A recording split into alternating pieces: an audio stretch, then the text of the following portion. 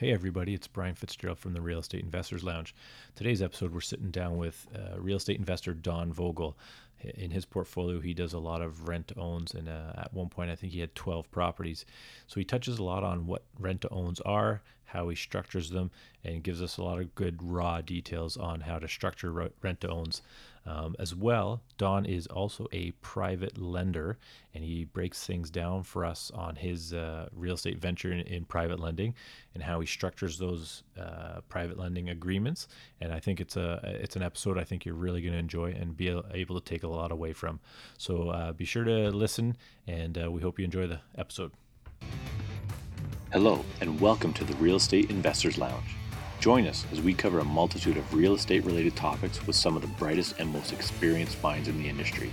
Our goal with the Real podcast is to provide information, strategies, and insight on how to navigate the current and upcoming Canadian market. We use the experiences, knowledge, and the expertise of our guests and professionals in the field and offer it all back to you, the listener. We hope you enjoy the show. Be sure to check out our website at www.reilounge.ca.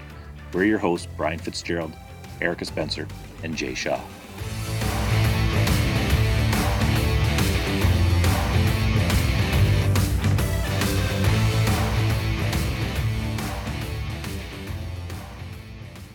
Welcome everybody to the Real Estate Investors Lounge. My name is Brian Fitzgerald, and I'm here with Jay Shaw. Erica Spencer is yet again on assignment or abroad. I'm not sure anymore. She seems to get a lot of assignments. How come we never get these assignments here? She's just going to become a myth, like a unicorn of some sort. Today we are sitting down or talking over the phone with Don Vogel, a real estate investor. And before we get too far into it, Don, how are you? I'm fine, thanks. Good. I'm fine. How are you doing, Brian? Good, thank you very much. Thanks again for sitting down with us and giving us your story and your perspective on real estate investing, because it is, maybe a bit more of a unique angle of real estate investing in a way, more than the average person. But I'm really excited to be sitting down with you guys and hashing this out. Maybe unique, but I think anybody's capable of doing it. So it's really, when you break it down, pretty straightforward, actually. Awesome. So we'll find out. So, Don, you've got a bit of a unique start in terms of how you got involved in real estate and real estate investing. Maybe you can tell us just a little bit about yourself, your background, and kind of what made you jump in, head first in terms of, your journey in real estate investing. Sure. Okay. Well, all right. I won't go too much into the personal details here and bore everybody, but I'm about 50 years old. I'm semi-retired. I haven't really worked in 3 years now, but I did work for Hewlett Packard for many years. And did a whole corporate thing, and I worked for a very long time in a corporate role because we needed the income. You need to pay the mortgage and feed the kids, this kind of thing. In the back of my mind, I always wanted to do something on my own. I wanted to be my own boss, set my own time, set my own hours, and real estate was always in the back of my mind. So I finally started, I guess, in 2012 in my mid-40s, and I just was doing some online searching, and where I came across a real estate network group that was promoting rent-to-owns. And so that's kind of how I started. I started to purchase rent-to-owns. I ended up with, at one point I had 12 properties, but lately I've been selling them because they're coming due, and I haven't been replacing them, and we could probably talk about why a little bit later, but I have 6 properties now. But it's opened the doors for other things for me as well, like private lending, which I do now as well. And actually, I'm also going back to school to study to become an AACI, which is an accredited appraisal, sort of whatever it's called, accredited appraisal CI. Something or other for commercial. An appraiser. And, an appraiser for commercial and residential properties. And because, again, it just links in with what I'm doing with investing and with private lending, which I find it very interesting as well. So it's, I don't want to call it a hobby, but it's something that I like to do, and making money from it is making it even sweeter. So. Yes, I've heard this making money thing is pretty nice. Makes a difference. Yeah, absolutely. So what, I guess you kind of touched on it a little bit, but I'll steal 2 questions here, Jay, but what made you start in real estate, and how did you get started?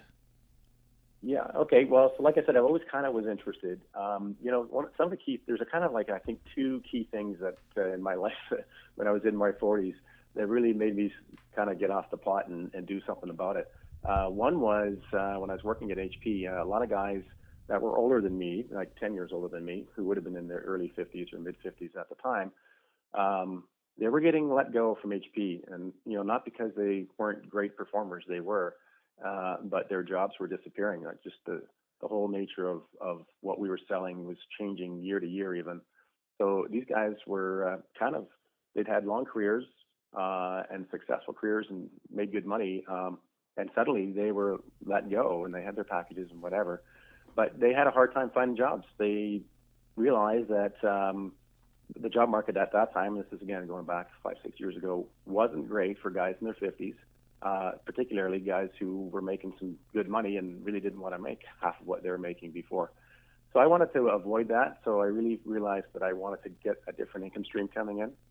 So that was kind of one motivator. I would say another one was 2008, just the meltdown in the markets.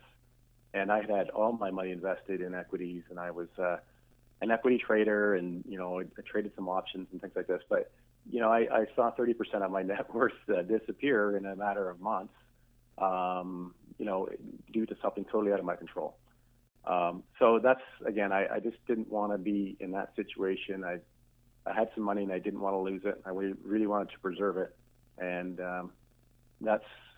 those are the kinds of things that made me start thinking that I need to do something else, that I don't have to work and that I can have an income and that I can preserve my capital.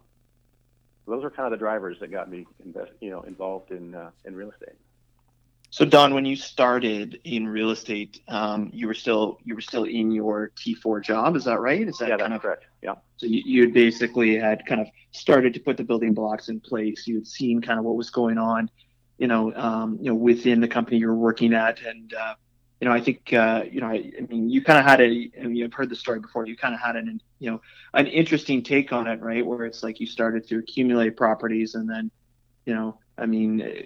in terms of kind of what was going on at HP, is it fair to say that you were willing to kind of move on, or were you one of the ones that kind of put up their hand and said, hey, over here? Yeah, absolutely. So I started buying properties in 2012. And I had probably accumulated 6 or 7 properties, and I really wanted out of HP. And a great company, so whatever. There's nothing against HP. I just really wanted out. Things were changing in the group that I was working in, and I thought that there probably would be opportunity for me to get out. And so I had put my hand up several times, and finally it came to be, and I got packaged out, which some people would find that to be a horrible thing, but it was the best day of my life. I really was walking with a smile in my face. My boss from the U.S. flew up and to give me the bad news. I just couldn't help but smile in the meeting with him, and he's just looking at me like I was crazy. So that's what happened, and I got that, and then I bought another 6 properties after that. Wow. It's been good ever since. So what did your down? So I don't want to say it's all good, but it is. Yeah, like everything else, right? Yeah. So what it just kind of before we kind of get into kind of where you're investing in that, that's a great story in terms of kind of having the courage to really put up your hand and say, you know what, like I'm ready to move on and kind of move to the next chapter. You've got a family, like you're married. Like, what did your wife think of this? Like when you told her that, hey, I'm going to put my hand up at work and say I'm ready to leave. Like, did she think you're crazy? Like, is she on board? Like, how did that work? Well, she never really told me that she thought I was crazy. I suppose that I think she was a bit nervous about the whole thing. But I've always been fairly, I've been goal oriented, and and I just wasn't going to sit at home and do nothing, and I think she knew that too. I guess neither one of us really knew how this was going to go, but the properties that we had were doing really well. The income was coming in. The values were going up as planned. This is even before things really started to get crazy. I had a package as well, and I'd been there for 21 years, I think. So I had a decent package, which really helped as well. So, at the end of the day, she was okay with it. And, the kids were too young really to understand. I mean, we told them, but they're much more interested in it now. But, Yeah. And it's worked out. Does your wife work, Right. or is she? Yeah, my wife still works. Okay. Yeah, she has now decided that she needs to get another stream of income, and that so she's looking at things as well. And in fact, she's starting to get into things like coaching and that. But I think she says, I see what you're doing. I think it makes a lot of sense. Excellent. So she's been looking at things a bit differently as well. Well, it's nice when you guys are both on the same train going in the same direction, though. It makes things a lot easier. So that's good. Yeah, absolutely. And you know what? Sorry, I'll just continue. I mean, it's my kids are seeing it as well. And then this is like one of the best things that they're interested in what I'm doing. They weren't originally, but they are now. And I don't keep anything secret. It's not like we don't talk about money and how to make it and what it's used for and everything else. Because I don't want them thinking that they just should be working for somebody else all their life. I mean, I think younger kids don't think that anymore anyway, but there's lots of opportunity out there, right? So yeah, I think there's a lot of good value in that information too, like you're saying, because I don't think I know that it's been a topic of conversation that that type of information is not in your typical education system of, it's just, get your education, get a job, and carry on. Whereas I think the value you're providing to them is going to go a long way. I'm assuming they're in their teens, or? The older one is 20 and the younger is 17. Okay, awesome. That's great. So they're just starting to realize that they're going to have to make their own money soon and start paying rent. Sounds like it's going to be the Vogel empire. Yeah.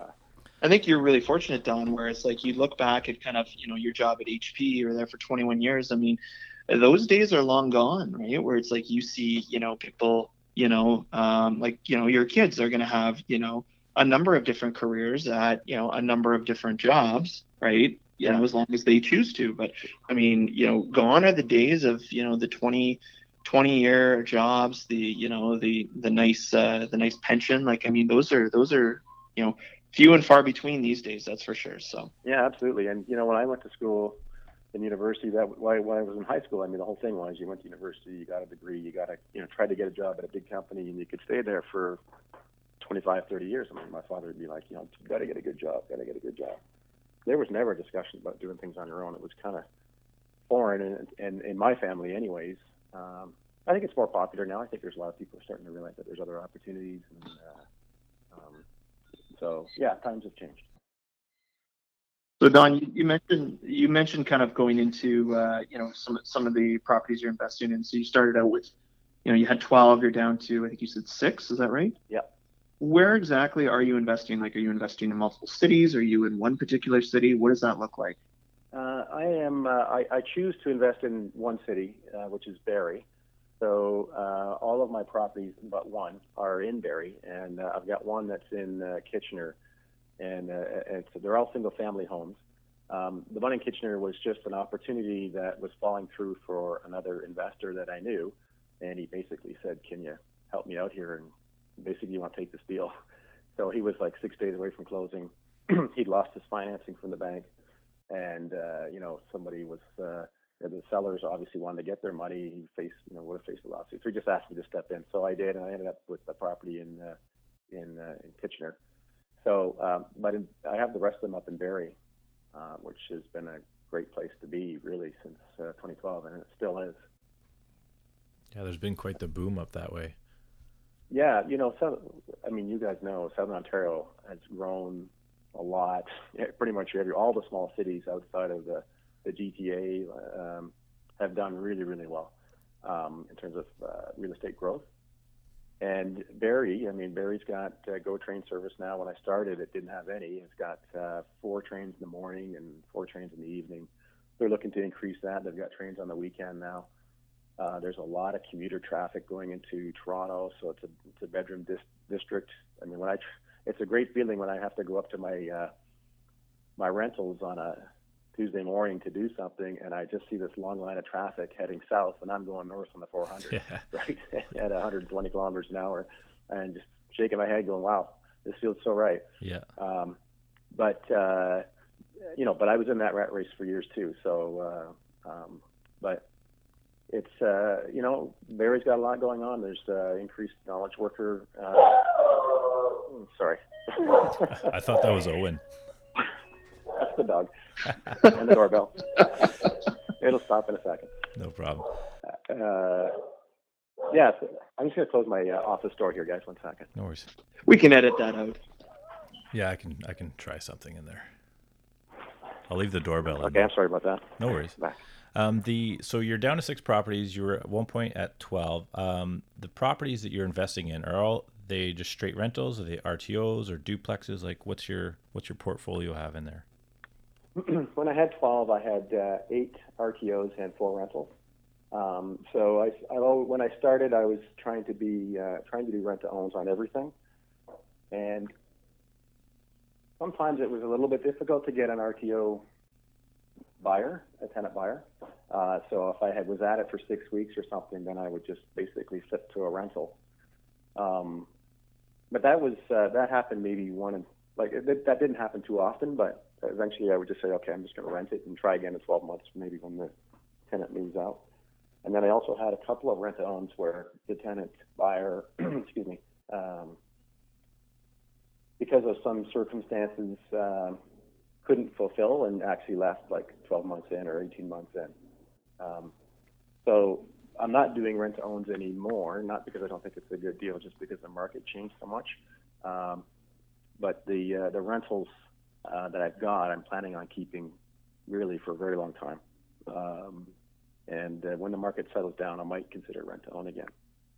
Yeah. Do you find that with the influx and the increase of prices has kind of hindered the RTO side of things a little bit?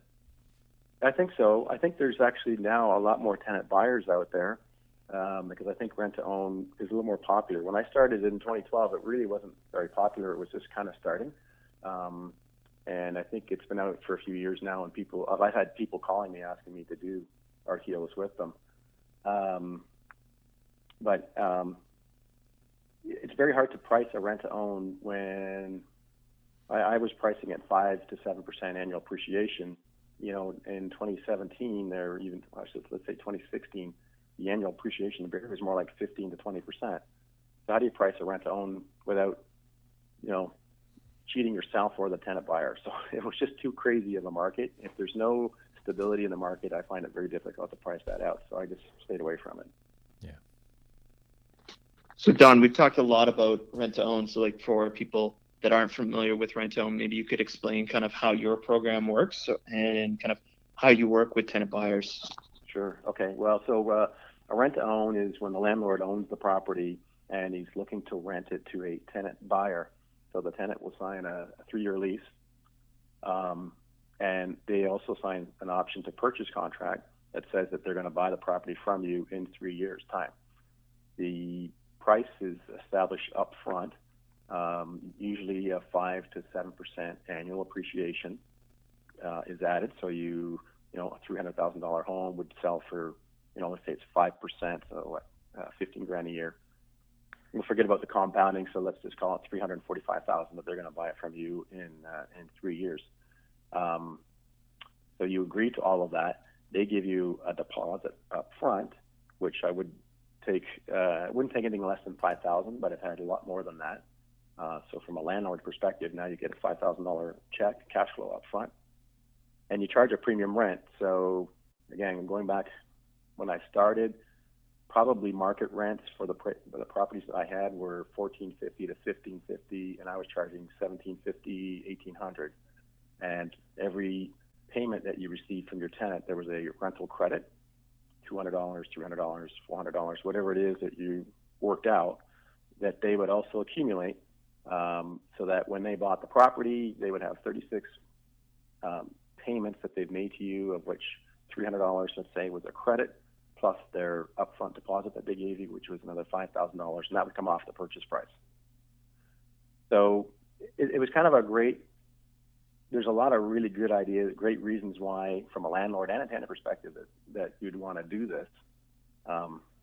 Like from a landlord's perspective, I mean, your tenants now are going to buy the house, so they're taking care of the house. So you're not getting phone calls. On some of the rent-to-owns, I never got any phone calls. Others would be maybe once a year they'd call up and say, washing machine doesn't work or something like this, and I would go have it fixed or replaced or whatever. But typically they took care of everything themselves. Took care of the property, cut the grass, no problem, painted, replaced floors, did all kinds of things because they knew they were going to buy it out. And also from the landlord's perspective, your downside is limited. And when I first started out, again, I didn't want to lose my money. So I liked the idea that if the market declined, I still had someone who was going to pay me, $345,000 for that house. If it was only worth $330,000 because of the market declining, they'd still have to pay me $345,000, or they could choose to walk away, in which case I would keep the $5,000 deposit plus the premium rent that I'd received. So it just seemed like a really secure way to get into real estate investing for somebody who's never been in it, like myself at the time. And the tenant buyers, I mean, these people that are buying are people who maybe have bad credit. They can't get a mortgage. A couple of people that were separated and waiting for divorce proceedings and splitting of assets. So they really didn't want to rent a property, but they didn't want to buy a property because they didn't want to have to split that asset as well. So they were looking to rent, but they didn't want to have to keep renting, and they knew they were going to buy eventually. So this was a way to be renting for 3 years, and the divorce would settle and whatever, and then they'd be able to buy the property. So that worked out well. It's a really good program for landlords and for tenants. It actually seems like it's got a couple like little safety nets built into it with your option fee at the front. So you got some money there. You've got extra money with your premium fee there on that side. And then if they happen to walk away, then obviously you're still holding on to that money. I mean, it's kind of a straight rental on steroids in a way, just because it's got a few extra cash flowing options, but also you could look at them as kind of safety nets. So that's kind of neat. I don't have much experience with rent-to-owns, but it's definitely something my wife and I are looking into because just like you explained it, I mean, there's quite some perks there, and especially they take care of the place more often than not, right? Because it is going to be their place in the end. Yeah, that's right. And that was one of my biggest concerns getting into this, like not really knowing what it was like to be a landlord and hearing all the horror stories of not getting paid rent and all these kinds of things, right? So that was kind of what I was really concerned about. So that was an important factor for me, was knowing that I would have good tenants and that would take care of the property, and hopefully that would pay because they wanted to buy it out, right? So and it hasn't all been perfect, but in the majority of cases, that's exactly how it's worked out. So Don, compared to your straight rentals, what type of tenant are you finding? Like, are you finding you're getting a higher caliber tenant compared to your straight rentals? Excuse me. Yes, I am.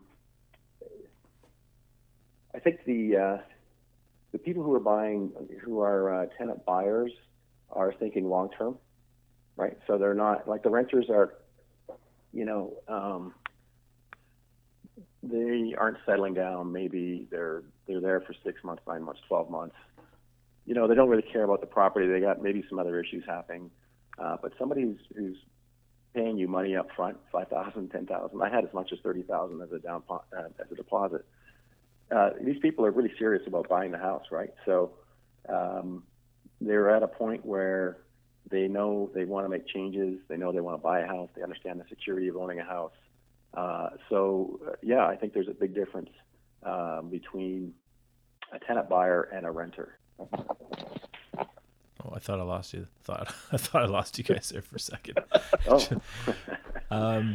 Can you talk about some of the tenant buyers that are currently in your program? Like, are you sometimes finding the buyer, what's sometimes referred to as tenant first or property first?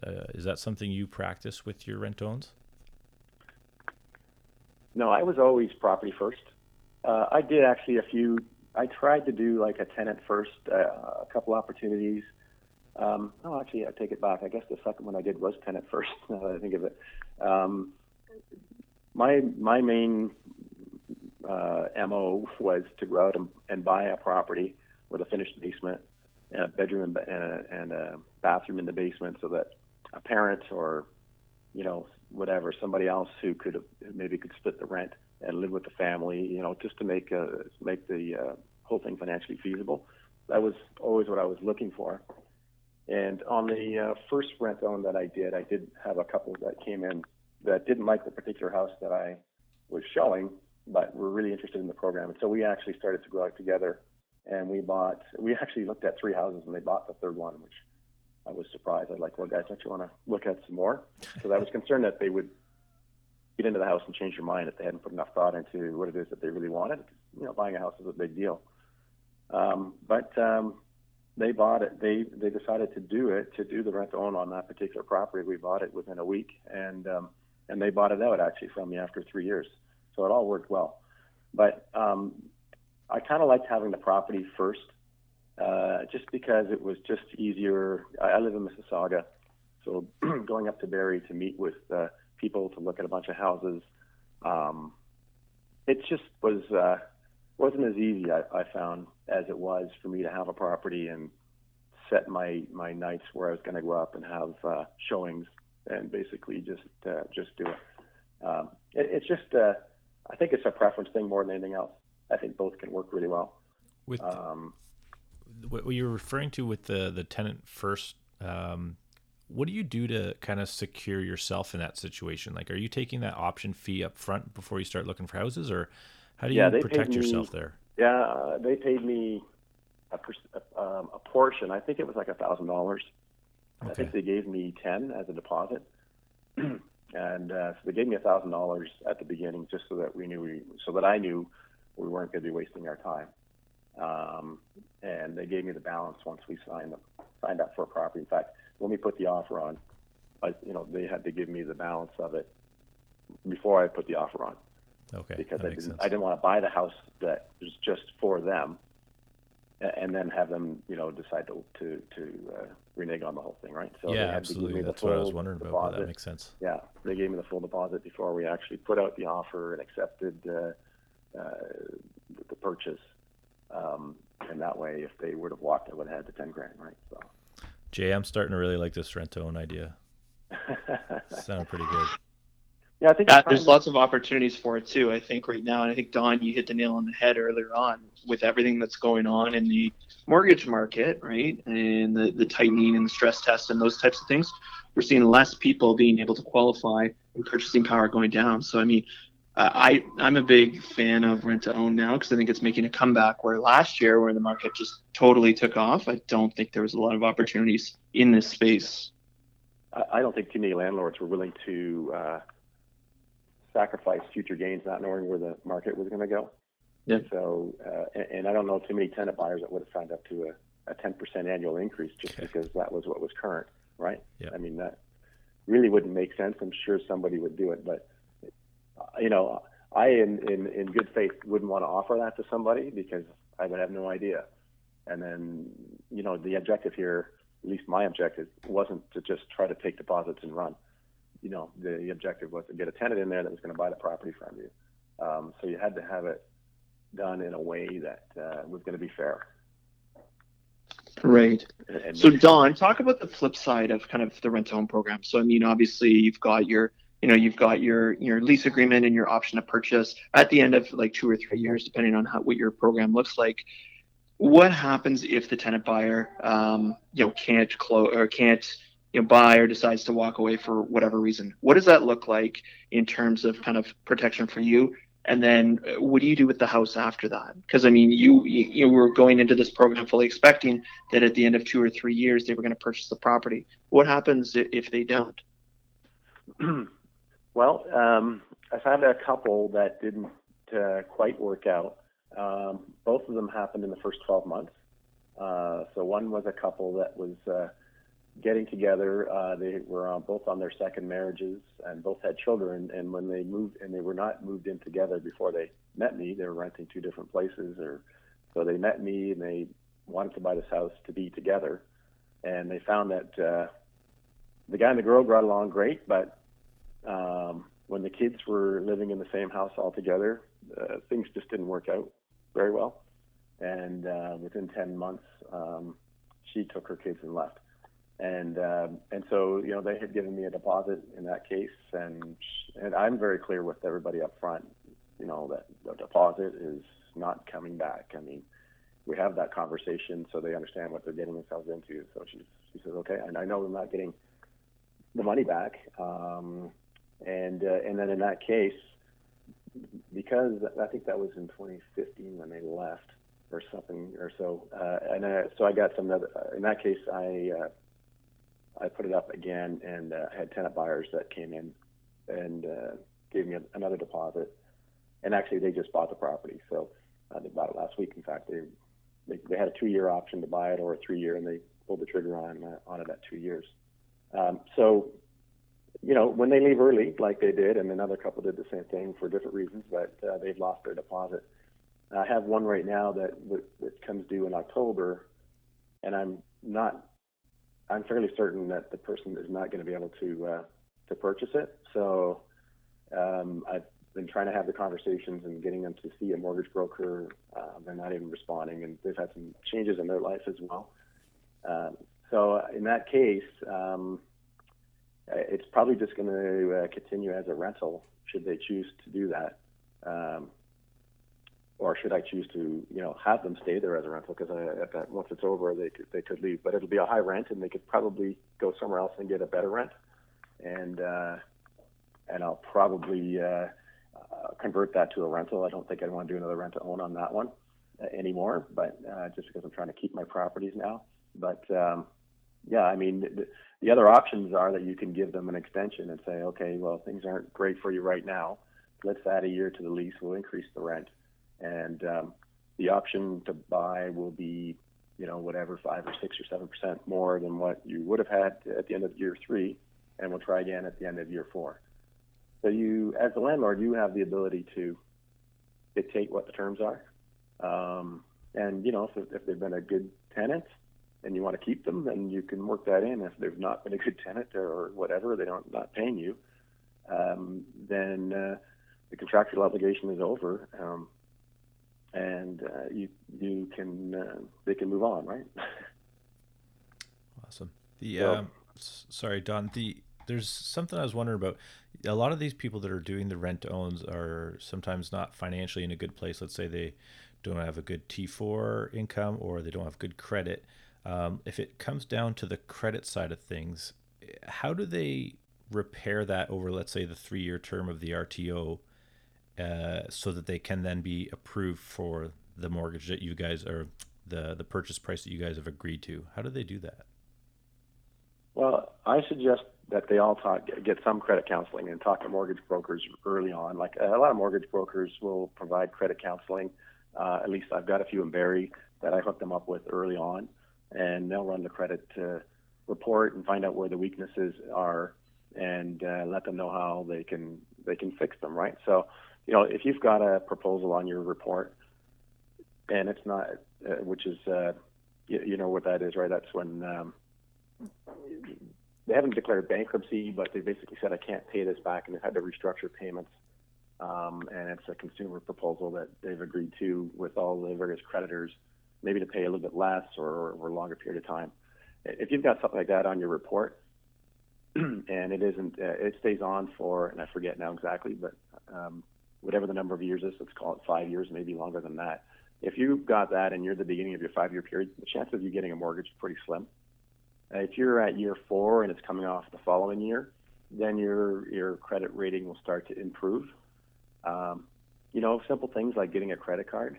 If you don't have a credit card, like just if you've got bad credit and you're sort of, it's a little bit behind you, but you're still stuck with the bad credit rating, get a credit card, make some payments, or use it and make the payment at the end of every month, and just start improving your credit little by little. Over 3 years, you can do things to improve it. Just depends on the shape of how badly it is, right? With my tenant buyers, when I've got them in there, they've all got good incomes, so they've always had kind of a legacy issue, maybe cell phones and things like this that they just threw away and never bothered paying the balance for, and thought of that actually, 2 or 3 cell phones for $1,000. And those things eventually will disappear, or they can pay them off. But there's things that they can do over the course of 3 years to get rid of it. Bankruptcies are a different story. You probably want to stay away from those altogether, because it's very hard for someone who's declared bankruptcy to get a mortgage. It's not impossible. It's just it's just, very difficult. And if you really want to sell it to somebody, then you probably just wouldn't want to offer them that opportunity to only to know that they're not going to be able to do it. It's actually pull the trigger on it in 3 years' time. Right. Cool. So Don, it sounds like you're setting them up for success by kind of pointing them in the right direction and kind of, leading them, the old saying, leading the horse to water, right? But Yep. they have to do the heavy lifting, and they do have to do the work, right, in order to qualify at the end of 3 years. Yeah, absolutely. So what would you say the success rate is in your program? Is it 80-20? Is it 50-50? What does that look like? Or have you kind of crunched those numbers? I'd say it's about 80% that buy out. I've had 2 people walk away, and like I said, I've got this other one that doesn't look too good right now, and they're due to buy out in October. But out of the 10 attempts, I think, of various rent-owned that I've had out there, so maybe that's 3. So I guess a 70% success rate or something like that. It's fairly good. I do think that as a landlord and selecting my tenant buyers, that I am looking for winners. I don't want to take people's money. I really, there are people out there that are opposite to that, and that's fine. Do what you want, fill your boots kind of thing. But for me, it's like, if I'm going to take your $10,000 or $15,000, I really want you to buy the house, because I know that I'm going to get a 30% annual return on my money, even if I sell you the house at below market value. Because of the way the market has gone, I'm still making my money, and I want you to be successful. And I need good references for other people who may want to do things for me as well, right? So I'm protecting myself and my own integrity. But not everybody, I think, has that approach. But I did, and landlords are always, the tenants are always very thankful when they get to the end, and because we've given them an opportunity to get into home ownership they would never be able to get into. In fact, with the market going so crazy, like some of the people that bought from me 2 years ago, their houses are worth probably $150,000 more than what they paid me for them. And if they had waited 2 years to get into it, they may be out of home ownership possibly forever, because their incomes haven't gone up that much. So they're very thankful, and I think that my view was I wouldn't want to put anybody in that I didn't think was going to be successful. That's awesome. That sounds good. I think this the title of this episode might be like RTOs for Dummies. I feel like I just got like a plethora of information on these things. That's awesome. Well, I've done a few, and and I've learned everything as well. So that's just experience, and sent away for various CDs and talks on the subject and everything else, right? So it's all part of the learning process. Yeah. So on the flip side, did you have any more questions, Jay, about the RTOs? No, I feel like Don, every question we ask Don, he takes a couple more that I had off. So I feel like I feel like he's just like reading my mind there. I don't know if he's got like tarot cards in front of him or not. Yeah, sorry about that. No okay, problem. I'll just say yes or no. So my understanding, Don, is you recently got into private lending. Can you kind of elaborate and talk to us a bit about that, and maybe explain kind of what private lending is for the listeners? Sure. Private lending is kind of like individuals lending money to other individuals. The borrowing, in a real estate sense anyways, it's always against property. It's a mortgage, like a second mortgage, often referred to as second mortgages or third mortgages.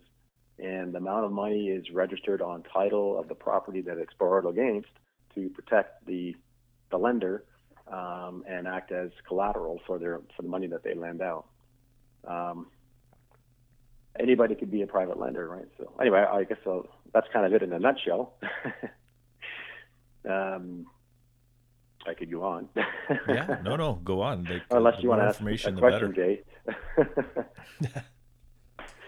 Yeah, no, it's there's I don't know where to begin here because there's a lot of things to say about it, of course. So, But Don, why don't we just break it down into little parts here, right? So, I mean, you kind of explained like the broad level of what private lending is. How does it work from your standpoint? Like, for example, if, someone like Brian was looking for private financing on a deal, and he reached out to you or found out that you were involved in private lending, what would be the steps involved that Brian would need to take?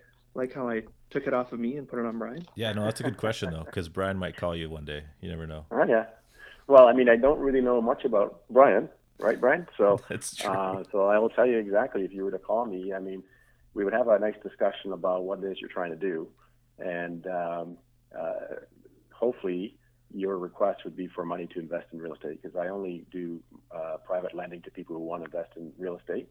There's a whole other area where people are looking to cash in on the equity of their homes so they can buy a new car, or take a trip, buy a dress, or whatever. I mean, it's kind You mean you don't want to refinance our credit cards here, Don? no, no. When I lend the money, I like to know that it's being used to create value, because in a way it gives me more security that I'll get my money back, right? So if I lend money to somebody who's putting a basement apartment into a bungalow, they're adding value to that piece of property, and I think it just improves my chances of getting paid back. So I'd want to know, Brian, everything you plan to do with the money, and we're going to assume that you're going to invest in it. So I'd want to understand what your investing background was, your experience. I have an application that I would want you to fill out, which really just helps me run a credit report and things like this. But I probably wouldn't even run a credit report, because I know from talking to you, I think pretty much where that is. But anyway, I may or may not. And then, if you were an inexperienced real estate investor, I'd want some credit reference, like personal references. And if you were an experienced, I'd want to understand what you've done. I'd like to see maybe what kind of properties you've invested in before, or if you borrowed money from other private lenders, I'd like to get references to call up. So I'd basically vet out as much as possible whether or not you're going to be able to pay me back. Excuse me. That sounds fair. What's your net worth and all this kind of stuff, right? Yep. And I would tell you too that, if you were a recent investor, and you still had access to financial institutions, mortgage money, I would tell you to go there first, because that would be your best option. So private lending, I think, is great for people who have had a bit of experience, who are looking to grow their portfolio, who know they're going to make a 20 or 30 or 40% return on their money, so they can, feel comfortable with spending the higher amount of money that a private mortgage would cost versus a bank mortgage, right? So, I just don't want to lend you money and take the money. I hopefully can impart some guidance as well. Right. And so how do you secure that investment with, Brian, the investor? How do you secure that with me? Well, it all goes through lawyers. You'll have your lawyer. I'll have my lawyer. You would pay all the legal fees for all of this, and the mortgage is just like a bank mortgage. It's actually on title of the particular property. So, if you don't pay me, I can force the property into foreclosure and get my money back, right? Or if you don't pay the first mortgagee, if there's a first and second, they might do that first, and that would leave me kind of with whatever's left, like after they sold the property, they get their money first and I get mine second, right? So I might buy out the first mortgage just so that maybe I could get the property myself. So, I guess what I'm trying to say is that the collateral of having it registered on the property allows me, through a legal process, to actually acquire the property if things go really bad for the borrower. So it gives me a lot of security, actually. Yeah, more security than most investments. More security than a stock purchase. Yeah. Believe it or not. I believe it. Yeah. Awesome. So Don, is there a certain threshold that you're going towards? Like, I mean, when you're lending money, you're obviously looking at a deal, the back end stuff in terms of kind of what the property's worth. Like, I mean, you talked about second mortgages. Like, could an investor, theoretically go get a mortgage from a bank, and then, typically with investment properties, you have to put 20% down. Could they then go to you for 20%, or like, what does that look like? Because I mean, if you went to 100%, that's pretty risky on your part, is it not? Yeah, I would never go to 100%. Not even with you, Jay. Damn. No, I would never. I really would never go. I'd never say never, but going to 100% is not good, because there would be fees to pay if you had to force the property into foreclosure and pay the sales commissions and legal fees and all this kind of stuff. So you really have no protection, and it's going to cost you extra money. So personally, if I'm lending money to real estate investors, an 85 to 90% LTV historically I've been comfortable with. The market's changed a little bit, and I think I'd probably go 85 to 80 to 85. I don't think I'd go as high as 90 anymore. And LTV for those non-technical people is what, Don? Loan to value ratio. Loan to value ratio. So up to 90% of the value of the property could be in loans, and typically a bank, like you said, would do 80%. So then I would be looking at doing 10% as a second mortgage. And I always like to see the borrower have some skin in the game. Yeah, I was just gonna say, yeah. Like they've got to have some money in this, or they can just walk away and leave me kind of hanging there. Yeah, you want to know that they have something to lose, and they're not just gonna up and go. Yeah, exactly. Awesome. Well, no one wants to lose, Brian. We're in the business of investing, right? No, I don't plan on losing. Yeah, but things happen, right? Yeah, absolutely. Life happens, and whatever. I mean, people's personal situations may change. Markets may change. There's a lot of things that you don't really think are going to happen that could possibly happen. So you just want to be able to protect yourself a little bit from those types of things as well. Okay, so Don, how are you doing this, right? Do you have are you independently wealthy? Like, do you have sleep on bags of money like outside of your house? Like, do you heat your house with the those bags of money? Like, how are you doing this? Like, do you have like liquid cash? Are you using some other type of investment to fund these deals? Like, what is it, like, if someone were interested in kind of doing what you were doing, how would they do it? Okay, well, like I said, I'm in my early 50s, so I have had years of working and saving and investing and things like that. So yeah, I do have some money, which I've been able to save. When I was at HP, I also had a defined contribution pension plan, which means I put in X dollars every month, and they put in X dollars every month. But they don't, at the end of the day, I manage the investments through the choices that they give me, which are mostly mutual funds. But that is the amount I've got for my retirement, right? So if you work for a large corporation, chances are you've got a pension fund that is accumulating somewhere. And so what I was able to do actually is, when I left, is to take money out of there and move it into a trust account, which, I can't touch it till I'm 65, but I can then, in the trust account, I can purchase arm's length mortgages. So that money can now be freed up to invest in mortgages. And again, there's a legal it's got to go through the legal process of lawyers, and you call your trustee, who will make the arrangements, and they will send the money out to your lawyer. They will collect the money. I should say they will receive the money. I don't think they go out of their way to collect it. If the payment's late, you get a phone call. But basically, they're the trustee for it all, right? So you can't withdraw the money, or that would be considered income for you, and have to pay tax on it. So a lot of this money is just in my pension, and the interest goes back into the same account. Again, after working for so many years, yeah, I've got some money in there that allows me to do private lending through there. So you're basically funding all of this through your RSP? Most of it, not all of it. Not all of it. That's fascinating, because I don't think a lot of our listeners know that. That's No. a huge opportunity to, take, what a lot of us think is an investment that we can't touch until 65, and now use that to invest in deals and get, maybe an even better return than we could make on our RSPs or our mutual funds. That's fascinating. Well, I'll tell you, how I really started to get into it was I was at a real estate conference and I'd answered a question. They gave me a bag of books, as a prize. There was like 3 books in it. And one of them was called The RRSP Secret, and written by Greg Habstritt. And I had that book for a year, and finally it was over the holidays, and I was just looking through it. I started reading it, and I read it through, and I'm like, holy crap. And it's all about investing in mortgages through your RRSP. So if anybody's considering it, get that book. Because that is a book that'll take you from soup to nuts, everything you need to know about it, tell you how secure you are or you aren't, and how to manage it.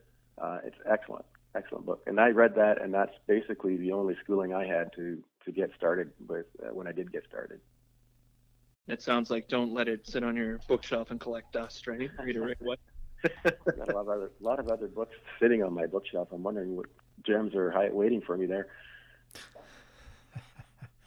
So Don, with the private lending, and firstly, how many years have you been doing the private lending? I guess 3 years, maybe 3.5, something like that. 3 years, and I with, guess, yeah. In those 3 years, what's kind of the biggest challenge you've had to overcome in that kind of niche? I guess the one thing that when I look back, the rollout of the money, I would probably want to have. It is hard to find the right people, so the right people to lend to, and you can make a good return, but your money also sits idle for a while between mortgages, right? Mm-hmm. So I guess having a good flow of opportunity and working on keeping that flow coming is important. And, a lot of it's word of mouth. I mean, I don't have like an endless amount of money to invest. So my fear was I'm going to start letting everybody know that I'm doing this, and then, you'll be out of money and you'll have to turn everybody away. Right. So, but still, I mean, there's they get paid back over time. Some of them are 3 years and some of them are 6 months. Right. So you just got to keep the pipeline going and keep finding appropriate people that you don't need a lot, like depending on how much money you might have. But if you had 5 to 10 people that are in the business of investing in real estate and turning things over, I mean, then you're fine. Right. So I think that's been the biggest challenge, actually. So Don, what are you looking at? I know we kind of talked about the merits and the fact that, you're registering your investment in second position as a second mortgage. So, I mean, theoretically, you're taking on a little bit more risk if anything were to go sideways, that you would be in line behind the bank, right? And I mean, the bank may choose to sell it off at market value. They may choose to sell it for less. You may not be able to recoup your entire, hopefully not. You'll be able to recoup everything, right? Yeah. But I mean, obviously, you're taking on a little bit more risk. So in terms of rates, typically, obviously, it would depend on particular deals, but like broadly, what could an investor who would be looking at, lending out a second mortgage, what would they charge? Okay, so it kind of breaks out and again back to the loan to value ratio. So if you want to lend money to somebody and they've exhausted their financial institution money that they could possibly get, I would say anything up to 60% LTV. So the first 60% of what they wanted to lend, if you're going to do it at that level, a lender would be in a 6 to 8% kind of interest rate range. And then from like 60 to 80, you're into the 8 to 12, whatever. I mean, give or take, right? But 8 to 12, maybe as high as 15% up to 80%. And over 80%, you're in the 12, 15, 18% kind of interest rate range. So, if you're just going to do a second mortgage and you're taking over 70% up to 85%, you're probably looking in a range of 12%. I think my portfolio average is over 12%, just over 12%. But basically, you're the bank, right? Like you essentially are that guy from Monopoly, right, with the monocle and that. I mean, you're the banker, right? So you can basically charge what you want. So if you wanted to charge 12%, if you wanted to charge 15%, there's nothing to say that basically you have to charge a certain amount. Is that a fair statement? That's right. Yeah, it's wide open. I guess there's usury fees that kick in at some point in time, and maybe that's 40% or 60. I don't even know, but there is a legal cap that you cannot charge more than. Right. But yeah, you're in the driver's seat. You can charge whatever you want. And again, I guess I should say that the rates that I'm quoting are rates that are going to real estate investors. Like I before I decided really just to focus on real estate investors, I was looking at people, again, who were looking to take some existing equity from their home and buy a car or do this or do that. I had one guy, he was looking for a seventh mortgage for $15,000. Seventh mortgage. It makes me cringe. And so, and he was I think he was at a 90 something. I think he was going up to maybe 92 or 93% LTV. That guy, I mean, that's going to be a 20% mortgage at least. If not, I mean, plus fees up front. I mean, I don't know who would want to do that deal, but there are people who would, but not me. But yeah, so again, if it's somebody who's taking the money and going on a trip, or maybe they're investing in their kids' tuition, which is a good thing, but not really creating any immediate value. I think that factors into the interest rate as well. And you might be charging somebody 15 to 18% for something like that.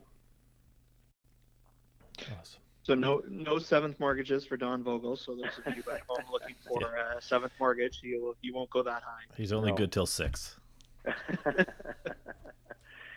So, no. Don, what about the other side, right? We talked about from the investor side of for people interested in potentially getting into private lending. What about the borrower side? What about someone who's coming to you to be like, I have this great deal. Sounds like someone I know in my household. And I mean, they're coming to you and you're like, okay, I'm willing to do the deal, but I want to charge you 12%. It's not for you to convince them, but if someone were to challenge you on your rates, how would you help them wrap their head around the reason A, you're charging it, and B, if they wanted to move forward, what that would look like?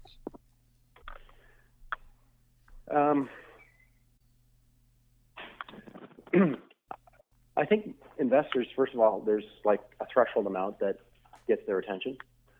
So, 10 to 12%, most people start going, yeah, I'd be interested in lending money at 10 or 12%. People aren't really interested. A lot of people aren't interested in lending money at anything less than that. So, from the borrower's perspective, they need to understand that it may seem like a lot of money, but investors have other options. They could invest their money in other things, and so in some cases that sort of dictates a certain lower threshold. I mean, for me, I'm really not interested in anything less than 10% as an example, and I know lots of others who have higher thresholds and are willing to take on more risk because they feel the security is there with the with securing it on the title, right? So I guess that's one of the reasons why maybe they're a bit high.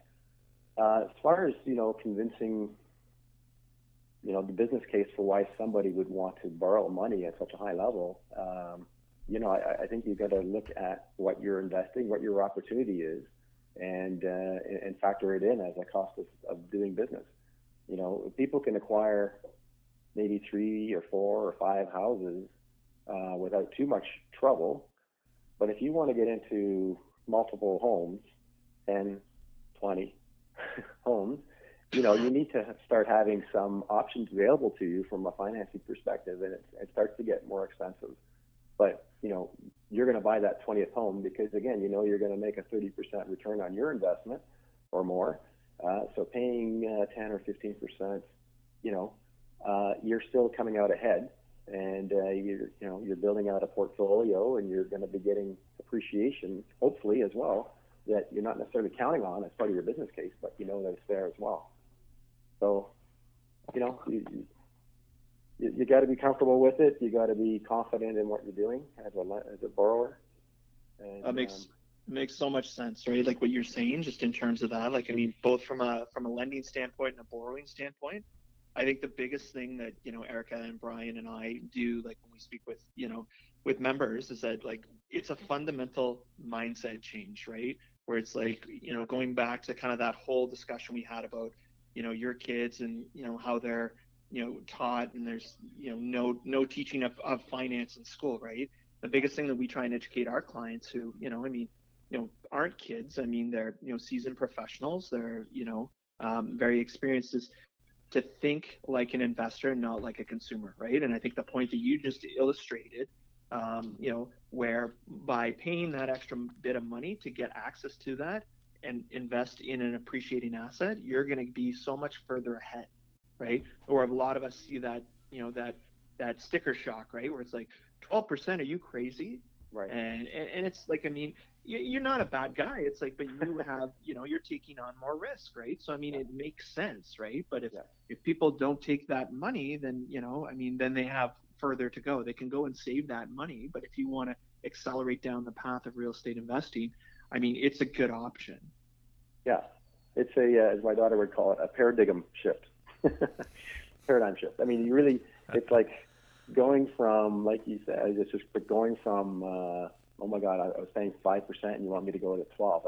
It's just like, no, it's the cost of doing business. It's what you need to do in order to keep doing what you're doing, and to provide this legacy and build this portfolio. I mean, you can make it happen, and you got to just open your mind to the whole thing, right? I'm having like information overload right now. I've got so many things scribbled on a sheet of paper, but I can't read half of the things. Well, I mean, I think that's a good overview. I mean, for touching the tip of the iceberg, probably with the private lending. Do you think you're up for a fire round, Don and Jay? Ooh, fire round! I didn't know there was a fire round. Oh, we didn't send you these questions. Get ready. I don't know where Jay went. He might be. Oh. I'm ready. I'm ready. So these are questions, Don, that we ask all of our guests that come onto the show. So I mean, just it's the same questions that we ask everyone. So you're at no advantage or disadvantage. Okay. So Don, where do you see yourself in 12 months? Well, I've been looking. We didn't really talk about this, but I've been looking to buy a commercial property.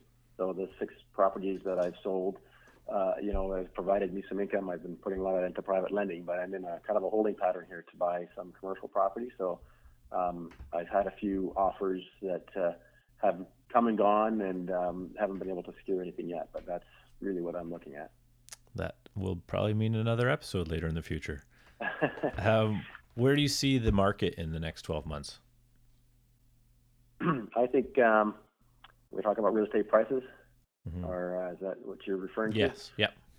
Yeah, I think stability. I think we're back to stability. With interest rates starting finally to creep up. Not that we want them to.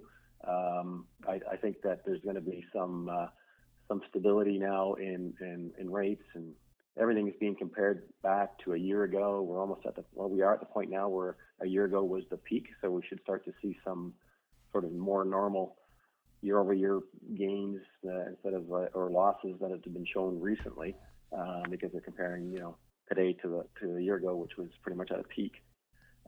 So I think stability. I don't see huge increases. I don't see decreases. I think it's just going to be stable. I agree. Jay? Thank goodness, because we can't afford these prices or these astronomical second mortgage rates. Jeez. They're going to keep going up. Oh, yeah. I thought you said there's stability. I was talking about the banks. Yeah. Oh, okay. Not lending. All right, Don, who do you learn from? I'm involved in a few real estate networks, and I go to their meetings. I do a lot of online reading. I subscribe to Economist magazine and things like this. I'm going to school right now, UBC, with this appraiser thing. So I'm always involved. You have to search for it, and you will find it.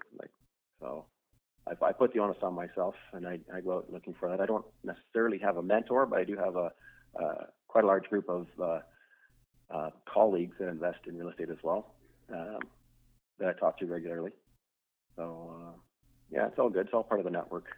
Yeah, there's no shortage of information out there, that's for sure. Yeah. Okay, you kind of led right into my next question, is that what are you currently reading right now? If you're not a reader, which podcast other than ours are you currently listening to? Like how I slid that in there? I like that. It's good. Smooth. You know, I was driving so much back and forth to Barrie, and I had a whole slew of podcasts that I would listen to. I did like Tim Ferriss's guests, so I would listen to his things quite a bit. You know, and they're kind of slipping me at the moment, some of the other ones. But if they were like an hour long, it would kind of be perfect for my trip up to Barrie, and I could learn something from them, right?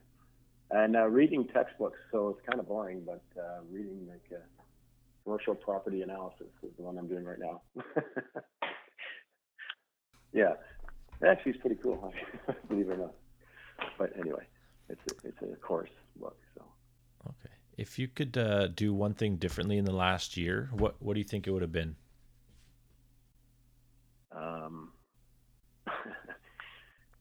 Well, I don't have time to get into this whole thing that did go wrong, but I would have made a different decision on a commercial property that I was trying to invest in almost a year ago.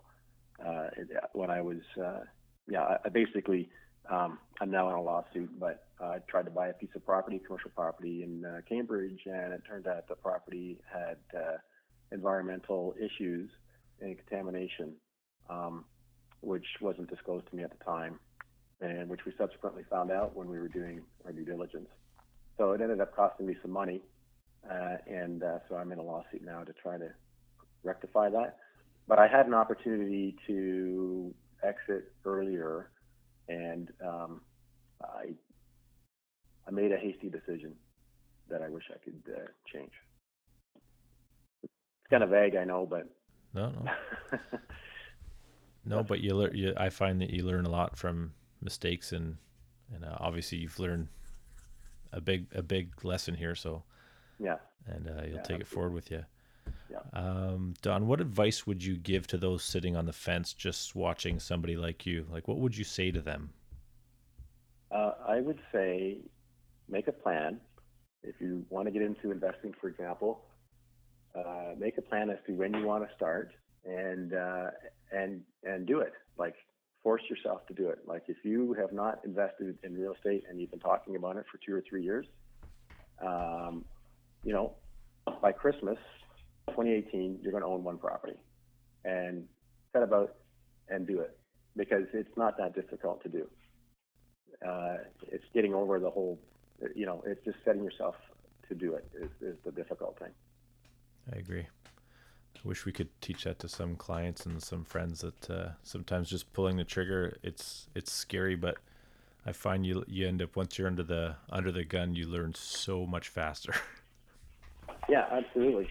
And it's, you know, the risks are probably not as great as you think. You know, like the rewards.